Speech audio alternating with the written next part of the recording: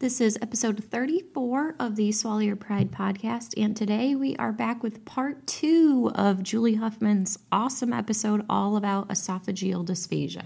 Julie Huffman is a speech pathologist at UNC Rex Hospital in Raleigh, North Carolina. She has 22 years experience in dysphagia evaluation and treatment in a variety of settings, with current focuses in outpatient rehab, skilled nursing, and oncology services. She has a special interest in esophageal disorders as how they affect oropharyngeal swallowing for the last 15 years. She has been instrumental in devising new protocols to include consideration of the esophagus for both FEES and MBS studies throughout the continuum of care in her hospital system. She's been teaching on the subject for over 11 years. Julie is currently pursuing research opportunities related to esophageal disorders and dysphagia, and she is a graduate of the University of Buffalo, just like me. Welcome to the Swallow Your Pride podcast. I'm your host, Teresa Richard. I'm a board-certified specialist in swallowing and swallowing disorders, and I know firsthand how much confusing and conflicting information there is out there about how we assess and treat swallowing disorders.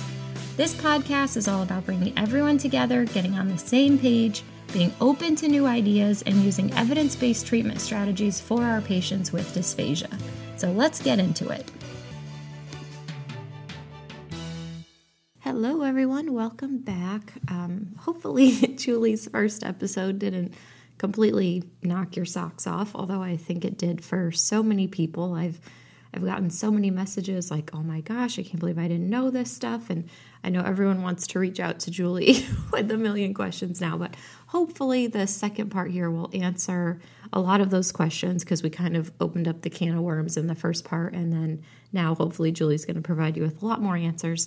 I did want to split this up into 2 parts because I don't know about you guys, but I have probably like 97 half-listened to podcasts in my iTunes. But like, I don't know, I'll listen to something on a commute and then I stop it and then I never go back and finish it. But I just wanted so badly to make sure that you guys heard both parts of these episodes. So I feel like, oh, there's a new episode. I'm going to listen to it.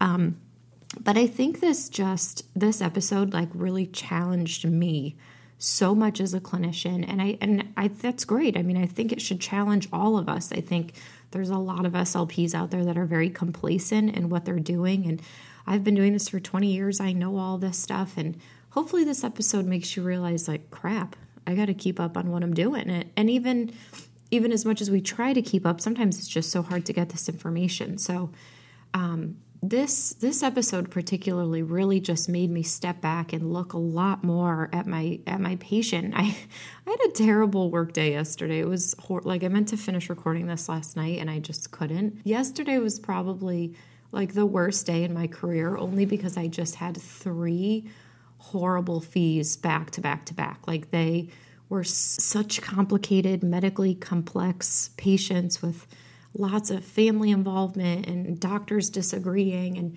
it just challenged me from every angle. Like my brain was numb after the first one, then I had a second one, then I had a third one, but I just kept thinking of all this esophageal stuff and how I firmly believe there was a huge esophageal component in every single one of them. And just because on the FEES I wasn't able to provide the black and white answer, I think really bothered me, but I don't think it should, you guys. Like, Julie talks a lot in this episode particularly about different GI assessments, and we should be fine with that. Like, okay, I ruled out that I didn't see any oropharyngeal dysphagia, but clearly there was something major going on with a lot of these patients. So we've got to make the appropriate referrals, and that's okay. I mean, if we get them to the right doctor. I spent probably 2 hours with a family yesterday. Just it was really evident that this was more of an esophageal issue, and I spent so much time with the family and contacting a GI doctor and getting the right test ordered. And like I said, I felt so defeated during the day, but now that I've had some time to kind of reflect on it, that's really what we should do. And we shouldn't get defeated when we can't provide the answer, because I kind of did provide the answer. I said, we need to go see a specialist. So like I said, I know everyone has just had their socks knocked off with Julie's episode here. Hopefully this episode provides a lot more information. For me, it just made me step back from larynx land. And there's only so much we can do as far as the oropharyngeal swallow sometimes. And I think what Julie says is, can we really rule in an oropharyngeal dysphagia without ruling out an esophageal dysphagia? And as practicing clinicians, we have to consider all of that. So I hope you guys love the second part of this episode. Don't forget, I've had a lot of questions about wanting to get the show notes. So don't forget, every episode, you can always download the show notes at bit.ly/SYP podcast 034. So it's always bit.ly/SYP podcast and then the episode number. So don't forget, you can download those show notes. They're the same as last week. So if you got last week's, you got them already. But I mean, the references section is incredible. All the references that Julie posted. And at the end of this episode, we talk a little bit more about her course and the brochure. And the brochure wasn't out when we recorded this interview, but it is now. So you can, if you check out the show notes, that'll show you how to get the brochure for her course if you're interested in learning more. And also Julie's contact information is on there. Julie, I hope you're ready for a target practice worth of emails. So, all right, so just a few announcements first before we get to the episode. MedBridge, we're going to be doing a March Madness end of the month March promo. So that free upgrade to the premium package is back on. So for $95, you can get the free upgrade to the premium package, which includes all access to the CEUs, the home exercise builder, the mobile app, and the patient engagement handouts. So that'll be running all the last week of March. So if you've been emailing me or sending me messages about when that deal is going to come back, and I told you I didn't know, I honestly didn't know. So hop on that if you're interested. As always, thank you to our sponsor, EndoHD. Check out, they've got this really cool new system and residual scale, coolest thing ever. So check that out if you guys are interested in fees and equipment. And lastly, our other sponsor is the MedSLP solution. So whether you're a newbie, whether you're a oldie but a goodie in medical SLP, check out medslpsolution.com. It's a monthly membership site, includes resources in the form of handouts, videos. We cover CSEs, we cover cranial nerve exams, we're covering aphasia, dysarthria, all sorts of topics decided by the members, and everything is evidence-based with lots of references to boot and all peer-reviewed to make sure that all of the information is up to date. So if you're interested, check that out at medslpsolution.com. And lastly, this episode with Julie this is just going to be great, you guys. This is like such a teaser though, so you may just be obsessed with esophageal dysphagia after this and be dying to know how you can learn more. Well, you're in luck. Julie has 3 courses coming up. No, I know there's one in May in North Carolina, and then there's 2 in the fall. There's one in North Carolina and also one in Buffalo, New York. She's coming to see me. I'm so excited. But go to carolinafees.com and check out her esophageal dysphagia course. So if you are interested in hearing more from Julie, her course comes highly recommended by SLPs. I know a ton of my colleagues have said it's a great course and told me I have to go. So go to carolinafees.com, or you can email Julie directly at huffro@me.com for a brochure. And Julie is graciously offering a discount for Swallow Your Pride listeners for her 2-day courses when you use the code SYP at checkout. So that's at carolinafees.com. And you will receive $25 off your registration if you sign up in the month of April through carolinafees.com. So Julie was also invited to speak at ASH this year, so you can also catch her talking about esophageal dysphagia in Boston in November, which I'm so excited to hear. I'm just obsessed with this woman now. So hope you guys all love this episode. Go check out her courses on carolinafees.com. Use that SYP promo code to get $25 off during the month of April. We can talk a little bit more about, how do we decide? So now I've told you, please decide if this is primary oropharyngeal versus esophageal. And people will say, well, how do you do that? And I've mentioned a bit of that already, but I'll go through that a little bit more. So, like we said with that brainstem stroke, lateral medullary syndrome, et cetera, is there the presence of neurologic findings or disease to really support what we see? And then is the severity of we see, well, gosh, they had a stroke, but this is a whopping pharyngeal dysphagia, and that stroke doesn't seem to fit. It wasn't a brainstem stroke, et cetera. It doesn't really seem to fit with the findings. This may make you realize that there's got to be more investigation. Are there clinical histories or indicators that would suggest a primary GI or esophageal disorder? What has the progression of the dysphagia been like? Is this something that's an acute change? Or if you dig a little bit more, like we said, was the person the last person at the table for numerous years? Did they avoid eating meat and bread? Did they favor softer foods and liquids? Did they stop putting ice in their drinks? That's a big one. We know that icy cold beverages and such can cause esophageal spasm. So people stop drinking cold liquids. My parents no longer get ice in their drinks. And when they said, I was with them in a restaurant and they ordered, we'll have water, no ice, my eyebrows went up. I was like, oh no, they're starting. Yeah. But these are things we do want to think about. And then, the oropharyngeal swallow, typically when you have an etiology that is causing a primary oropharyngeal dysphagia, that swallow is consistent. Okay. So the other thing is it episodic? A lot of folks are telling us, I occasionally have trouble. Once a month she chokes. Oh, well, she choked on a piece of chicken, 3 months ago. When it's episodic or intermittent, it's less likely to be a primary oropharyngeal dysphagia. When nutrition and hydration are a concern, with the oropharyngeal swallow, it's usually because eating is a chore. It's really so much work to try to get that in. When it's something like pain or early satiety, the person is getting full early. They take 3 bites and they say they're full. When there's any kind of pain with swallowing, when they feel like their stomach hurts or they get epigastric pain, etc., there's much more cause for nutrition to be a concern, or many more reasons with a GI dysfunction, actually. Respiratory compromise, when there is not a clear neurodiagnosis. We know that with new strokes, there's increased risk of respiratory compromise, but without that very clear neurodiagnosis, it's more likely from a GI source. So stuff coming back up, and you don't have to know it. And so I guess taking all of that into consideration, do I think it's oropharyngeal or esophageal?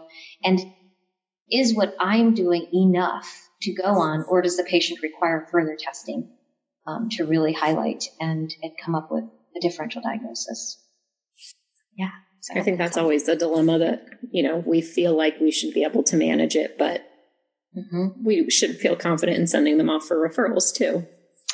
And we need to. And we also need to know when we can't impact a change in this swallow function.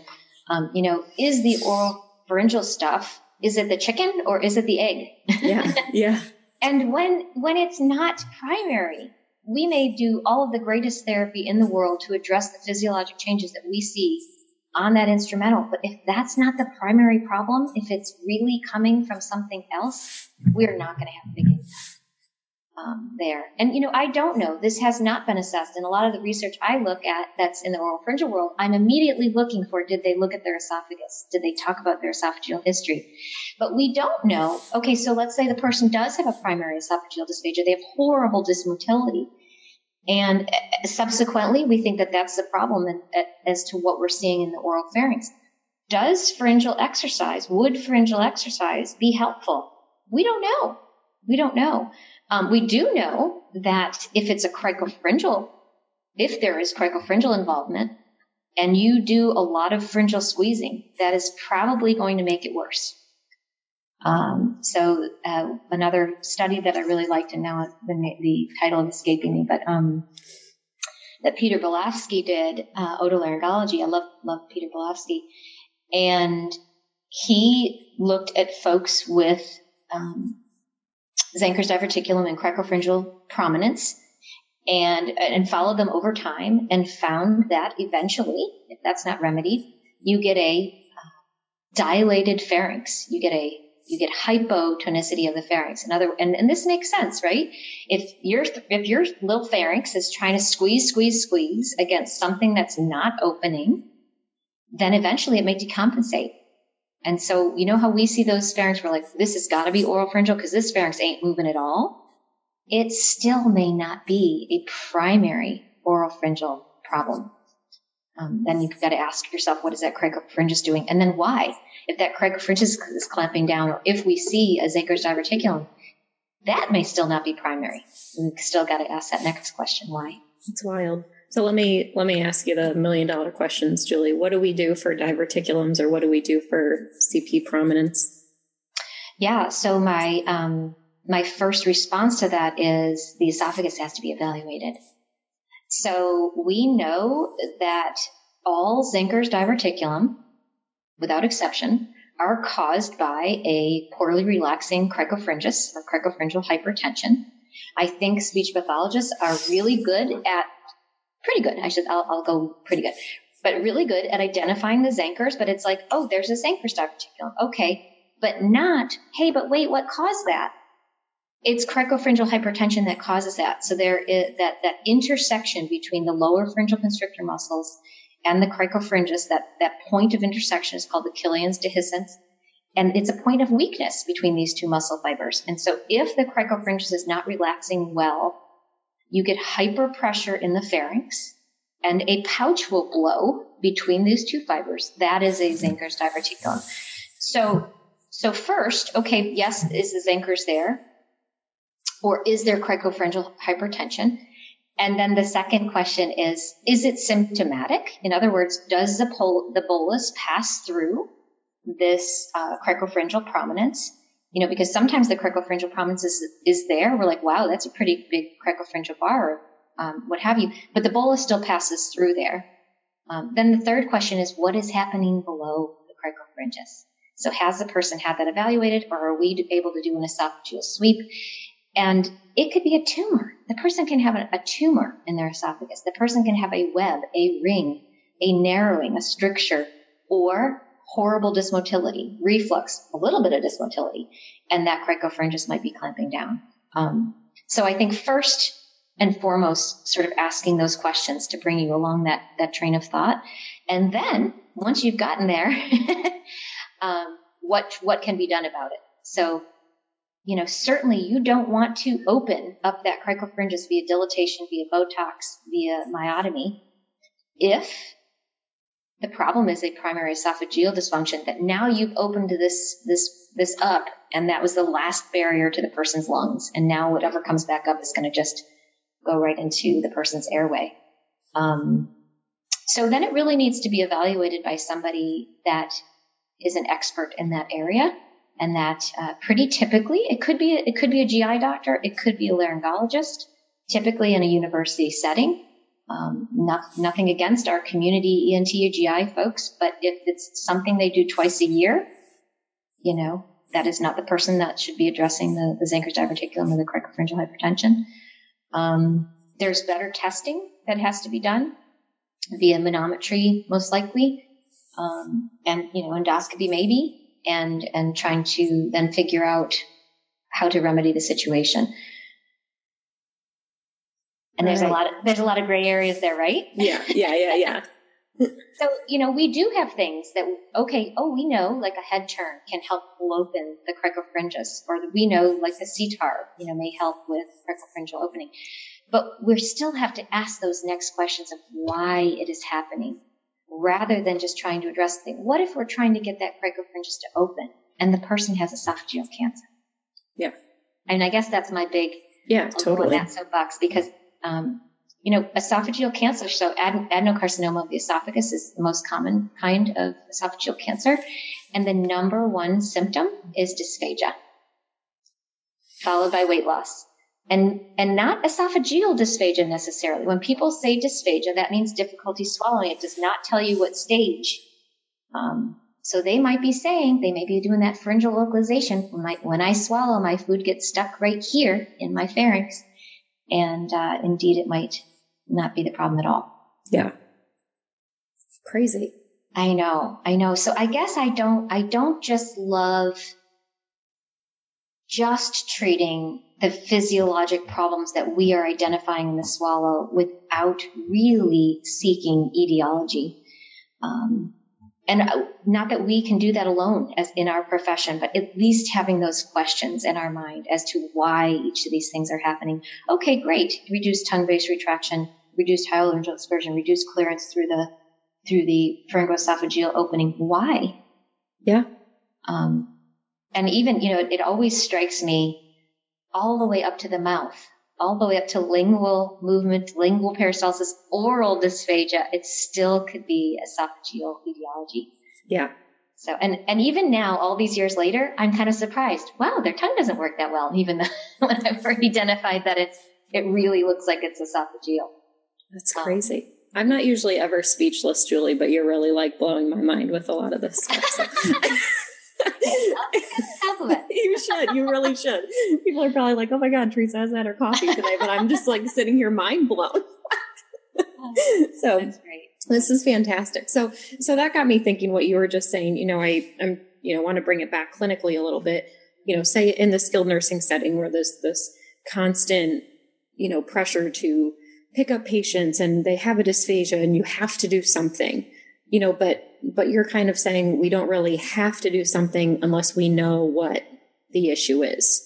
So I guess kind of what would your argument be for someone who is constantly getting pressured that you have to do something? I think that's a big discussion we have a lot of time online, is that you'd rather, and some girl said something the other day about, what should I do as far as exercises? And someone recommended, it sounds like they need for a further workup, and it ended up being a CP bar.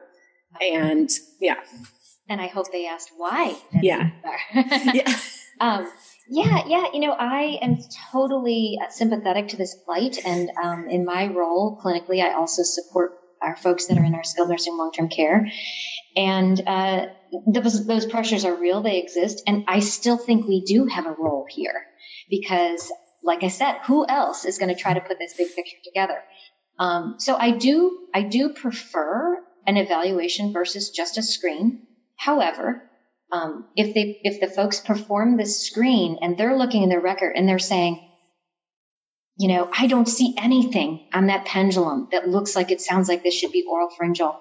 And gosh, this person has this history of all of this stuff that's going to go on the GI side. And then they've got all of these medications, cardiac meds and PPIs and this and that we know are going to impact swallow function. So you've got this really heavy pendulum. It still might surprise you that there's something we can do oral pharyngeal wise. So I still love the really good, chart review and looking for all these things and doing that pendulum. And then our clinical exam, like what are we observing? What does the cranial nerve, if the cranial nerve exam is normal, if you are able, let's say you do get yourself in a situation where you're doing a FEES on this person, the anatomic physiologic assessment on FEES is paramount. So we do all these things and we're still seeing, gosh, it still looks heavier on the esophageal side, then it is. What can I recommend for this patient? They probably do have oral pharyngeal changes, right? But is that really what's primary? What could the person benefit from? What have they recently been through? Has their gut just taken a massive blow really with, they've been on several rounds of antibiotics and, they had a GI bleed and this and that. Your gut's not going to be working well. And we've got to take that into consideration. That's a talk for a whole nother day. It's a significant interest of mine. But anyway, so taking all of that into consideration, then what do we think the patient needs? And if we did a clinical evaluation and still really had it so heavily weighted on the esophageal side, I'm a big proponent then of choosing the right exam. And I don't mean FEES are modified. I mean, it might be a GI, it may not be a GI referral, let's be serious, right? But maybe a barium swallow. It might be an upper GI series. And maybe it's not a GI referral where that patient's getting sent out to a GI office that's going, really? You're going to have me see this 92-year-old? But maybe we do send them to the hospital for a barium swallow. And then when this is done and it's like this massive, nothing's working well in the esophagus, we still might have something to do as far as education, et cetera. But choosing the right exam, I think, is really important. Yeah. And it's not always our exam that I would choose. And I'm not sure that's what people want to hear, because I know it goes to sending people out, but we have a lot of ammunition from just chart review and patient history and present complaint, presentation that nursing is reporting, et cetera, to really put that picture together. Can you go in and talk about the different tests that they can do? Like you said, barium swallow versus upper GI series versus also manometry, EGD, things like that. Yeah. So, I'm going to just do it off the cuff because that's not what I thought I was talking about. Oh, okay. Sorry, Julie. No problem. So let's just talk about a little bit about what's available typically. And there's lots of provocative tests that are not available to our patients, really, that are really tend to be reserved for the walkie-talkie outpatient. But so in talking about the typical barium swallow, fluoroscopy and X-ray test does have some good benefits, like I mentioned before. It's probably a pretty decent test for the integrity of the esophagus as far as identifying an obstructive dysphagia. Your webs, your rings, your strictures, tumors, hopefully, and fair at motility. So motility issues can be inconsistent. They can be a moment in time. They may not happen on every swallow. So you may or may not see that motility disorder on that barium swallow, that moment, that day. I always think, did the patient poop already this morning? All these things that might impact that, but you may or may not see it. And so it's not the gold standard for motility, and you don't get anything about mucosal disease. So while you could catch an episode on reflux, you have no idea if the person has esophagitis, if they have, not even a reflux esophagitis, a candida esophagitis, or another form of esophagitis.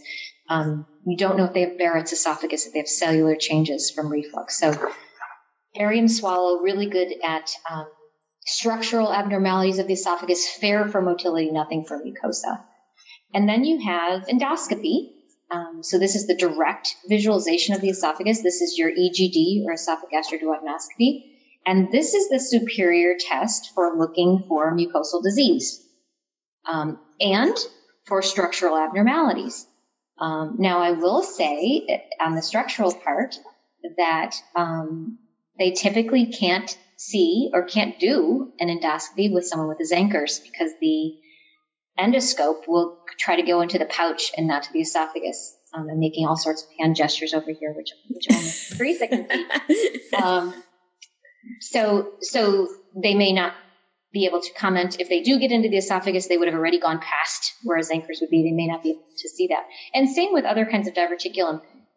The pouch may not be able to be dilated to be able to be seen on an endoscopy. But endoscopy is the superior test for mucosal disease, also excellent for structural abnormalities. Absolutely zippo, none on motility. So my patient had endoscopy. They said the esophagus was normal. Tells you nothing about how the esophagus actually moves. And so if that's great, you're like, okay, so what is that ruled out? They've had an endoscopy. Okay, so it's not structural. It's not a web, a ring, what have you. And it's not mucosal disease. So it must be motility. If I already went down that path of thinking that it was highly likely. And that's actually what the literature says, that if you've ruled out a structural abnormality, you rule in dysmotility, which, all right, just take that with a grain of salt. Yeah. I will bring up, going back to, I skipped, but the double, the upper GI series, actually. So we think of the typical barium swallow, but the upper GI series for fluoroscopy adds in a screening for stomach emptying. And that's tremendous for our patients because, yes, how does the esophagus move? But guess what? If the stomach doesn't move well, then the esophagus doesn't empty well, then the pharynx is going to be affected. So our patients that have that, early satiety, early satiety, nausea, eating only a few bites and saying they're full, certainly vomiting, those are all stomach symptoms. Those are all kind of symptoms of gastroparesis or stomach symptoms. So doing a upper GI series with small bowel follow-through would be a good test for that person. Then there's manometry. So manometry is the gold standard for identifying the type and severity of motility disorders. So when somebody has either a primary or secondary motility disorder of the esophagus, this is a really good test to then figure out how severe it is and then what kind of management they may have. So do our older folks get manometry? No, they really don't, right? So, they may not be candidates for certain testing, and then we go for the next best thing. So like a barium swallow or an upper GI series would give you some information on motility. It's just not the gold standard. And then there's other tests. There's, pH monitoring. Our older folks are typically not having that test as well, but it's an important one, and it's an important one to know. And we don't want to be ageist. There are definitely, I have seen people that are in their 80s and 90s undergo these more provocative tests, and it may be very, very appropriate. So that's like in a nutshell. All right. Well, thank you for that, Julie. Sure. All right. Was there something else you were going to cover? I think I would love to just cover kind of the main esophageal disorders, sort of categories of esophageal disorders, and sort of a little bit about the esophagus itself. I think that when we are saying that we're going to consider the esophagus, we need to really know how the esophagus works and functions.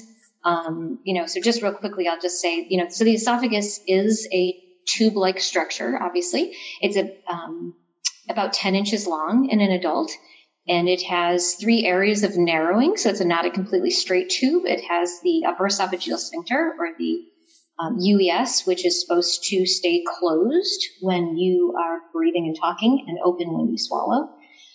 It has the bronchoaortic constriction, which is kind of everything passing through the mediastinal area makes a little indent on your esophagus. It's a very common area for pill-induced dysphagia. It's a common area for food bolus obstruction at that bronchoaortic constriction. And then the LES, so those 3 areas of narrowing, the lower esophageal sphincter. It's innervated via the vagus nerve, which is not a good sensory nerve. The motor innervation is really better. The sensory is not a real big, I tell people it's not a good pinpoint nerve. And that's why people, what they complain of and where they feel it, that concept of sort of pharyngeal reference or localization is not accurate. But the enteric nervous system is a big part of the esophageal motility, and that's the brain of the gut. So there's 2 local nervous systems in the esophagus, the Meissner's plexus and the myenteric plexus, and it pretty much makes the esophagus work on its own. Very little reason for the central nervous system to get involved. Lots of disease processes that can interfere with that local nervous system. Really so much interesting stuff about the brain of the gut that we'll have another time. But if you can indulge me for like 30 seconds, I'll just mention. Of course. We know this gut-brain connection, and while it's been known for a long, long time, certainly learning more about it, and we've known kind of the relationship between, we get nervous and we have an exam to study for, or we're in a, traumatic situation, we get GI symptoms, so we get nausea, we get diarrhea, we get upset stomach. So we know that kind of brain to gut connection. But what's been a significant source of research in the last at least 10 years, but not getting the word out enough, I feel like, is the gut to brain connection, where we know that gut dysfunction affects our brains. And so much of this being looked at now, and it's really, really fascinating stuff. So for example, the study of the gut microbiome and all of this, bacteria that live in our gut. We have more bacteria than we do cells in our body, and how they're now finding, for example, that gut bacteria has been found in the brains of people with Alzheimer's disease. So literally, that connection between the brain and the gut. So if your gut's not working well, your brain may not work well. If your brain's not working well, your gut may not be working well. Yeah. It's really pretty fascinating. Yeah. So I've always had just kind of an interest in nutrition and stuff like that. And that stuff just totally fascinates me. Now all those studies, like you said, about Alzheimer's and dementia and Parkinson's disease coming out with all these, like you said, gut-brain connections is wild. Yes. And really blowing old theories out of the water, really major shifts in neuroscience, which is really kind of interesting. Yeah. That's a digression a little bit. That's okay.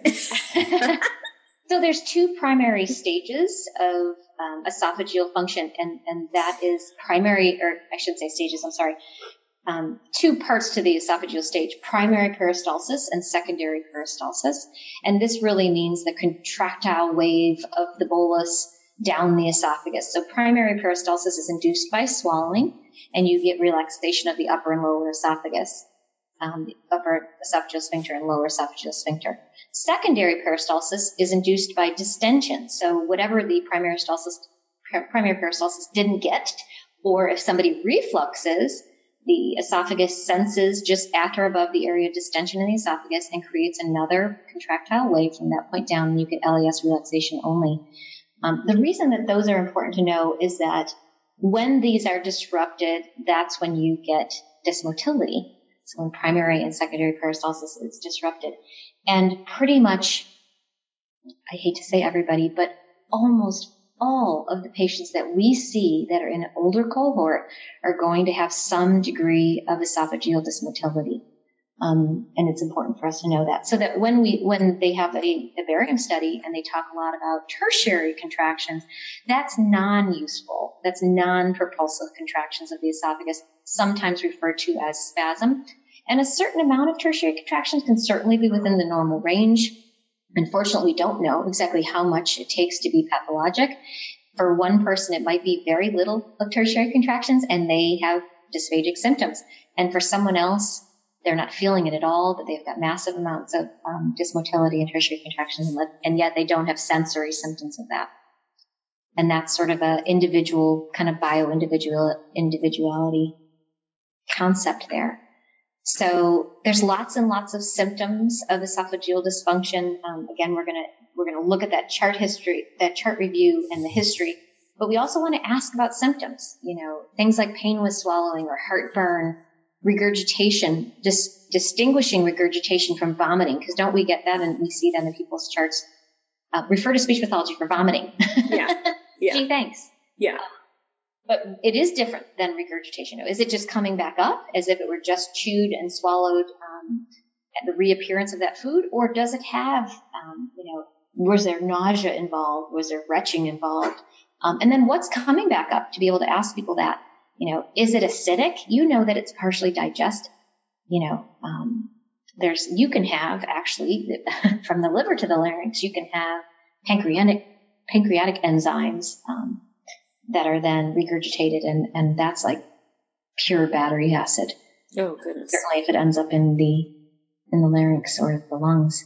But mucus and the complaintive mucus, phlegm, that kind of stuff, belching, respiratory and laryngeal symptoms can all be symptoms of esophageal dysfunction. All right. Bleeding can be, but hopefully we're not seeing the people that are having GI bleeds. So the disorders of the esophagus then, kind of in a nutshell, I've sort of categorized these. So there's disorders of the cervical esophagus, and, fluoroscopy and manometry here would probably be some of the best examinations. There's obstructive dysphagias. In other words, it causes an obstruction to the bolus flow. Those are your webs, your rings, your strictures, your tumors. There's motility disorders. You can have a primary motility disorder versus a secondary motility disorder. The best, again, is manometry there for testing. There's mucosal disease. So there's different levels of different kinds of esophagitis and Barrett's esophagus. There's anatomic variants. So you can have anatomic variants such as different diverticulum, not only Zenker's diverticulum, mid-esophageal diverticulum, lower esophageal diverticulum.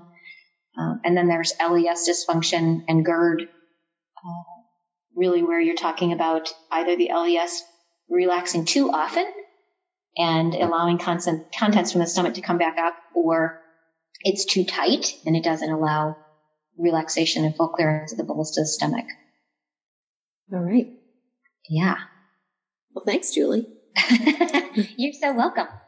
I feel like this is like a whole nother world of dysphagia that so many people are just, I'm probably going to get a lot of hate mail about this. Like, no one ever told me any of this. Like, so this is, yeah.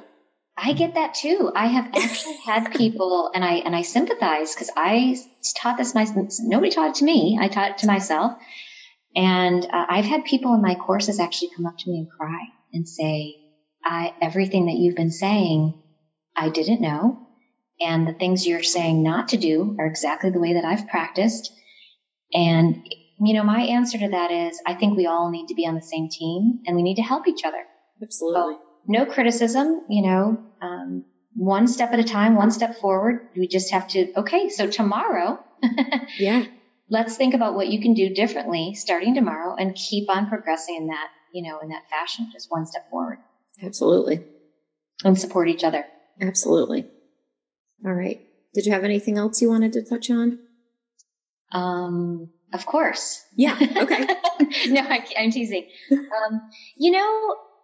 I will mention one more thing. So the disorders of the cervical esophagus are in our direct scope of practice. So that upper 1/3 of the esophagus, that cervical esophagus or UES, is in our direct scope of practice, according to both Medicare and ASHA. So, if we have suspicions there, and we should, and we need to, we can document what our suspicions are pretty frankly.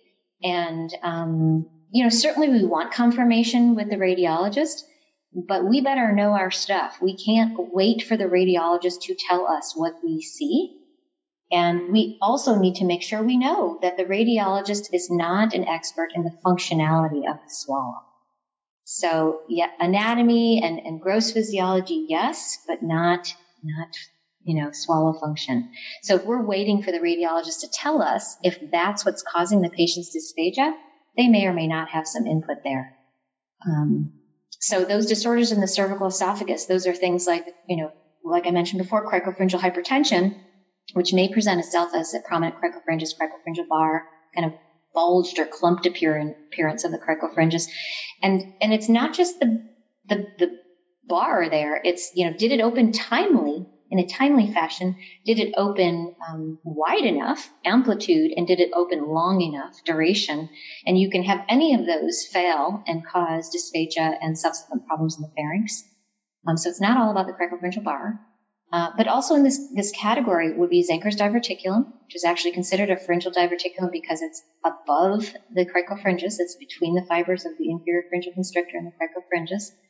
Then there's Killian's Jamieson diverticulum. Never had heard of that before I started studying. That's an Irish one. It is. Killian's Jamieson. But that's a diverticulum that's just below the cricopharyngeus and can be unilateral or bilateral. Often people are misdiagnosing these as Zenker's, so you do have to find where the cricopharyngeus is and watch how that opens and closes, and then notice where your pouch is to identify the KJ diverticulum. Cervical osteophytes that can impact, obviously we know in the pharynx, but also UES opening and cervical esophagus. Anterior cervical esophageal webs are another one. So you can have a web on the anterior wall and usually right across from the cricopharyngeus. And then all of the aspects of laryngopharyngeal reflux that might impact this area as well. Crazy. So we're supposed to know all that stuff, people. Right. We need to know it. Right. So you mentioned the various diverticulums. Is there are they all treated differently? I guess, is that the importance of knowing the distinction between them? So it's really what was the cause of each of these. So the cause of the Zenker's, like I mentioned, is the cricopharyngeal hypertension. We don't exactly know what causes the Killian's Jamieson diverticulum, but a mid-esophageal diverticulum is caused by dysmotility. So the circular smooth muscles in the esophagus, there's these rings of muscles, and if you don't have great movement or motility through your esophagus, you can blow a diverticulum through between these rings. And then the lower esophageal diverticulum is typically caused by a too tight LES. And so you can get kind of this little mushroom balloony diverticulum that occurs from the LES not relaxing properly. So rarely are these resected. They will resect, as people know. They will do a Zenker's repair when it's so huge you could drive a car through it and pretty much renders the swallow useless. But hopefully what we can figure out is if they're small, how to remedy the problem via why is the cricopharyngeus not opening and what can we do about that before this thing gets bigger and doesn't have to be resected. Killian's-Jameson diverticulum are not typically resected, but they do those if they are causing significant problems. I actually just had a guy that I referred for that. Significant problems as a result of the Killian's-Jameson. It had been years, and his swallow function was getting worse and worse. But they're not typically resected. And the mid-esophageal and lower esophageal diverticulum are not. There's just too big of a risk for perforating the esophagus. And again, knowing that the underlying cause is motility and poor relaxing LES. Okay, cool. You had mentioned speaking Greek here, but no, sorry. This is wonderful. No, and that's just kind of why I wanted to see what the importance of the importance of the difference is. You said a little bit before that you would talk about kind of some of the things we can see on fees to help tip us off to. Yes, let's talk about that. So I love fees. I'm a fees clinician, and I do a ton of modified barium swallow studies, and I feel like both are so important. I still am a proponent of choosing the right exam. So like I said, it may not be either of them if that's not the right exam. But on fees, we can't forget about the esophagus. And I think, being a clinician that does both every day, I have those modifieds to remind me not to forget the esophagus.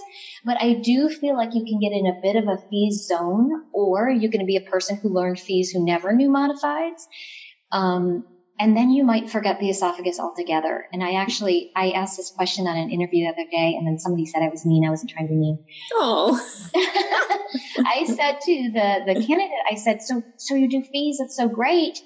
Tell me what considerations, you have for whether the esophagus could be part of the swallowing problem when you do fees. And I stumped her terribly, and I didn't. Oh. But in any event. So let me tell you. Yeah. Let's talk about that. So certainly there are visual signs, endoscopic signs and findings that are suggestive of laryngopharyngeal reflux or LPR. And it doesn't even mean LPR is the primary diagnosis that's going on, but we want to look for those signs. So that's kind of, if you know the Belafsky again and Kaufman POSMA, the reflux finding score.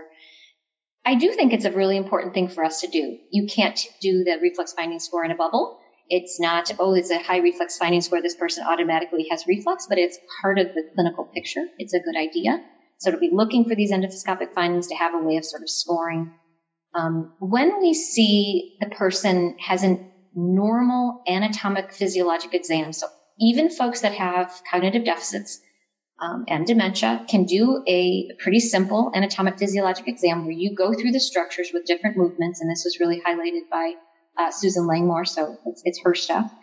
But really doing a good anatomic physiologic assessment before you give boluses is going to give us a lot of information. So if you see, wow, they had a really pretty good anatomic physiologic assessment. They had bilateral movement of the base of the tongue that was equal and strong. And we saw good lateral pharyngeal wall movement when they did the high pitched E, and when, they can hold their breath, and all these good things that we can look for in that assessment. Then when you give boluses and the person is requiring multiple swallows to clear the bolus, if there's poor pharyngeal clearance, that should give you some indication, maybe this is, UES dysfunction, or maybe there's esophageal dysfunction. If I'm now seeing, even though those really nice brisk movements with the tongue base were there, they've got residue in the vallecula. Certainly residue throughout the pharynx, and now we know the mouth, can still be signs of esophageal dysfunction. But sure, if you see more residue at the post-cricoid region, that might be another indication. Any backflow during the exam should give you, and it doesn't mean reflux, but any backflow during the exam should really be considered abnormal. On a FEES, we are not seeing the cricopharyngeus. The cricopharyngeus is a couple centimeters below that. What we see is that arc on our FEES is really inferior pharyngeal constrictor muscle at the top of the UES. So we can't see the cricopharyngeus. So when we see backflow, that bolus may not have even gotten through the cricopharyngeus. So it's not they must be refluxing. We don't know where it's been. We don't know where it got to, but it should certainly give you credence for knowing that there's a problem going on below that inferior pharyngeal constrictor muscle. Yeah. If there's a residue in the pharynx or delay in swallow, as the exam progresses, and some of this was done by Maggie Lee Huckabee and Susan Butler, it's more likely to be esophageal and cricopharyngeal dysfunction. Those things can happen where, traditionally 23 years ago, I was taught if the residue increased as the exam progressed, or there was a delay in swallow as the exam progressed, it was probably fatigue. And that's pretty much been blown out of the water. I know that other folks have talked about muscle fatigue. And it doesn't mean it has to be only when the esophagus fills up. So if the residue is getting worse or the swallow initiation is progressing, it can be via the esophagus. Belching throughout the exam, report of food sticking when nothing is visualized in the pharynx is another thing. So if you know what one of the person's symptoms is that food is getting stuck in their throat and you've said to them, I want you to tell me if you feel anything sticking, you can be asking that question throughout your exam. I want you to let me know if anything's sticking and kind of try to correlate with what you see. It's not going to be perfect, but you can correlate with what you see. Another big one is coughing episodes with no laryngeal penetration or aspiration. So that's very highly indicative of a reflux cough.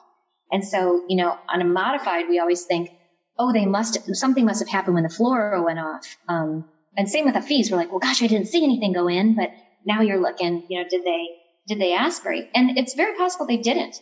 But once you start giving boluses, it could be the very first bolus, and that LES is relaxing, the person may be getting a trigger of a reflux cough. And it doesn't have to be from backflow. It could just be from relaxation of the LES. And of course, I think laryngeal penetration and aspiration, when you really don't have a reason for why it should have happened, I think is another thing to be considered as possible esophageal involvement. All right. I love this. That was great, Julie. That makes me feel a lot better because I feel like I know what I'm doing with FEES. Yay! So. Yay, you! So like the first part was totally mind blowing, but I know what I'm doing with seeing FEES. Yay! I feel good about I feel good about a lot of referrals I've made and things like that. So very good, very good. Good. All right. This was awesome. If you or your facility is interested in a true high-definition FEES endoscopy system, please consider contacting our sponsor. That's EndoHD, www.ndohd.com/contact. They have a FEES system created specifically for SLPs by an SLP for conducting FEES studies. EndoHD can be a case-portable system as well as a carted system depending on your needs. Additionally, EndoHD representatives can help clinicians set up their FEES program. Contact them today at ndohd.com/contact for more information. Well, thank you so much. Yeah. Sir, anything else on your PowerPoint to cover? No, I think we kind of made it through. As much as I was trying to get through that I thought I could do in an hour. That's all right. I think it was more than an hour, but yeah, that's okay. Oh my God, it was wonderful though. So, well, thank you so much, Julie. This was incredible. So, so you said you do teach this as a course. Is that right? I do. So I do a 2-hour webinar. I also do, if people want a 1-day course, I have a 6-hour course that I put together. And then the course that I put on, is my full course is a 2-day course. It's 16 hours. Oh, wow. Do you have any of those scheduled coming up or? I do. And actually, my brochure just came out and I got a kind of late start on it, but my brochure just came out. So that is going to be available through Carolina Speech Pathology. Okay. They advertise it, or me, if you know me. Okay. I put it out myself, and then they also help me kind of advertise. Okay. Cool. All right. So people can check that out if they're interested. So, all right. Well, thanks so much, Julie. This was great. My pleasure. Thank you. All right. Have a good rest of your day. Thanks so much. All right. Bye. So if you would love to hear more of these episodes and get some easily digestible bites of swallowing knowledge, then please leave a review on iTunes or pledge a small amount on patreon.com/swallowyourpride, because that is what keeps these episodes coming. Also, don't forget to subscribe, share with your closest colleagues, and show notes will always be available to download over on swallowyourpridepodcast.com, where you can also be notified of the latest podcast episodes. Also, credit to Stephanie Jacobson for her incredible editing skills, and thank you so much to all of you for listening.